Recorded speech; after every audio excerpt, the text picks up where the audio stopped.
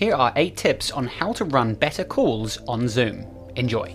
Welcome to the Paul Miners Podcast, the show that will help you to optimize your time, income, and lifestyle fast. Get more done with actionable, easy-to-follow advice and learn how to live life on your terms.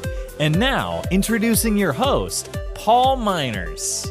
Hey everyone, and welcome back to the Paul Miners Podcast, episode number 194. As always, I want to start by saying thank you for tuning into this episode. I know how valuable your time is, so the fact that you would spend a little bit of it, 10-15 minutes, listening to this podcast, I really do appreciate your attention. And wow, I can't believe it. It's the 16th of November I'm recording this. We are halfway through November. We are rapidly approaching the end of the year. It has been a very hot spring here in New Zealand. We've had some beautiful weather the last couple of days. And man, I'm just so ready for summer. And we've got Christmas coming up. I'll be taking a few weeks off, enjoying the hopefully nice weather with the family. And yeah, it's becoming really beautiful here at the moment. I'm very lucky. And so for today's episode, 194, the show notes of which you will find at paulminers.com/194, I'm talking about Zoom. Zoom, even before 2020, I was already spending a lot of time on Zoom. I was using Zoom before it was cool, people, Being a virtual consultant, especially down here in New Zealand, 95% of my clients are overseas. It's just the way it is. That's where the demand comes from the States, from Canada, Australia, Europe, and all over, really. And so it's an app that gets a lot of usage from me. And then obviously we had, 2020 happened, COVID, lockdown, everyone started working remotely. And we, people used Zoom for more than just work. I've attended family get-togethers on Zoom, gym classes when we were in lockdown, catch-ups with friends. Zoom is like, that book, Ready Player One, or the movie Ready Player One, where everyone puts on their virtual reality goggles and everyone lives in the oasis? That's kind of like where I feel we're at with Zoom right now, nearly. It's that we've taken the first step. And actually, I was preparing for this podcast, and I looked at timing. Timing is the time tracking tool that I use. I've spent 266 hours this year on Zoom.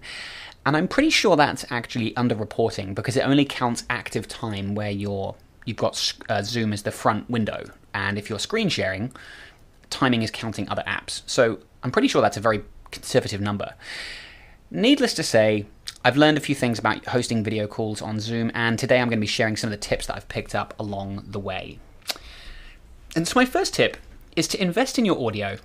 Your Zoom experience really will get exponentially better when you invest in a good quality mic or some headphones, especially if you're not the only person in the room, if you're sharing your workspace with other family members or colleagues. And I do think if you are going to spend any money on some gear, I think the best place to spend first is on audio before camera or lighting or anything like that. There are some great USB mics out there, and while I haven't tried it, I have heard good things about the Blue Snowball, and I've included a link in the show notes at paulminers.com/194. Personally, I use the Bose Quiet Comfort 35s, and they are extremely comfortable, and I can wear them for hours on end, and they're very comfortable. They have excellent noise cancellation, and they have a built-in mic, which is good as well. One thing I have noticed is that they can pick up some background noise, so what I've had to do is, in your Zoom settings, and I've included a screenshot in my show notes, you can adjust the input level on the volume, and I had to bring it right down just to make sure the mic input wasn't too loud or picking up too much background noise, and that seems to have helped. So that's my first tip, is investing in audio. Then tip number 2 is to invest in your camera. If you are happy to spend a bit of money, if you can expense it under the business, I think your overall call quality will improve, and you will appear more professional. If you do what I do, you want to come across professional, and so I think a good camera goes a long way. The built-in camera on most laptops or tablets is pretty basic. Obviously, it's good on the go, but if you have a more permanent setup, I would recommend something like the Logitech C922 or C922 HD webcam. I currently have an older version of the Logitech HD webcam. I've had it for a few years, and it works really well. I use it for all of my screen sharing videos on YouTube, and I use it for my calls. Logitech actually do make a pretty nice 4K camera, which I suppose you could use if you're on a good connection. I don't know if it actually streams 4K. It might scale that down, but yeah, Logitech makes some pretty nice webcams. Tip number 3 is that simple lighting goes a long way. Even if you're not going to spend money on a camera, lighting will really help. If you can get some natural light onto your face, if you can sit near a window, that's ideal. My home office desk faces a window. Literally my computer that I'm looking at now, behind that is a window. Now I have to have a blind there. I don't want too much natural light coming in all the time, so the blind is almost fully drawn, but I can have a bit of natural light coming in on my face, and that really helps a lot. However, if you're calling at night or you don't have good natural light options, then a few well-placed lamps or a simple LED ring light really helps. I purchased an LED ring light from Amazon, and again, I've linked that in the show notes, for about $20, simply for recording my videos, but I often do turn it on for Zoom calls as well. And I really like that I can toggle between warm and cool light, and I can use it along with the natural light to, just have a really nice, well-lit face. Tip number 4 is to mute your participants upon entry. So we're getting into the more kind of practical tips now. So if you are hosting a Zoom call, it can be useful to mute your participants when they enter, especially if you're hosting a big call with a lot of people. And this can be done in your Zoom settings, so that whenever people join, they're just automatically muted.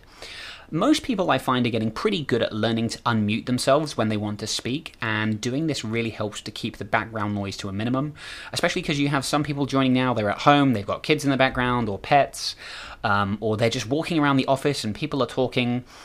You want to just mute everyone by default, and then people can unmute themselves. Along with that, tip number 5 is to use chat for unobtrusive feedback. So with everyone muted, you can then draw people's attention to that chat window. So as you're talking or you're presenting or you're discussing things as a group, people can unmute themselves, but people can also contribute with questions or comments via the chat. And for the type of training sessions that I do, where there's often lots of people, I found this to be very useful. I can be talking and I can be watching the chat and see questions come up, which is great. But even for non-training sessions, if you're just hosting a meeting, it creates a really interesting dynamic where people are able to contribute or provide feedback via the chat without interrupting the current conversation.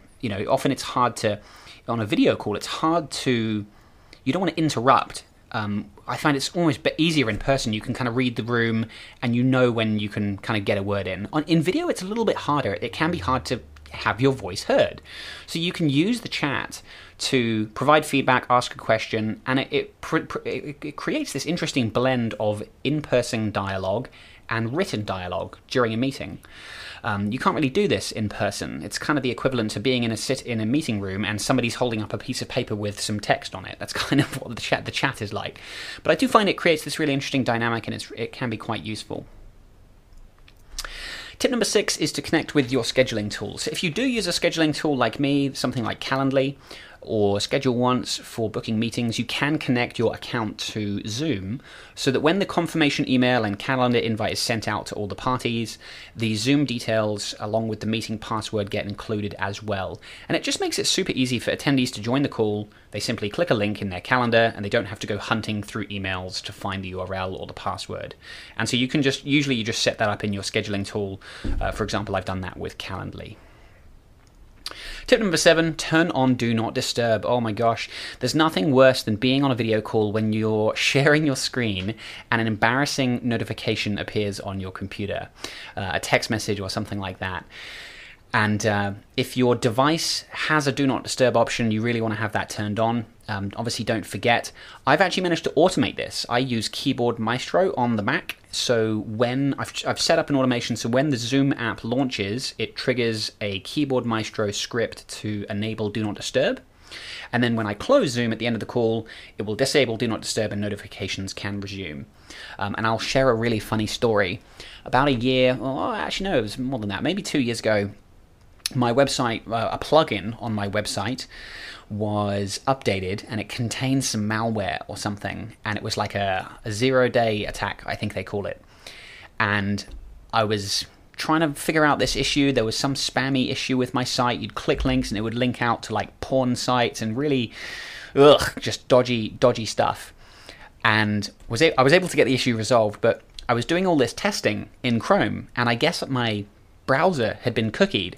And so later, I think it was a day later, I was on Zoom, and I don't usually use Chrome, and I did for some reason. I opened up Chrome to show this extension, and I opened Chrome, and I was sharing my screen, and some pop-up flew in with some porn or some spam. Needless to say, it did not look good. Some notification flew in, and it was incredibly embarrassing.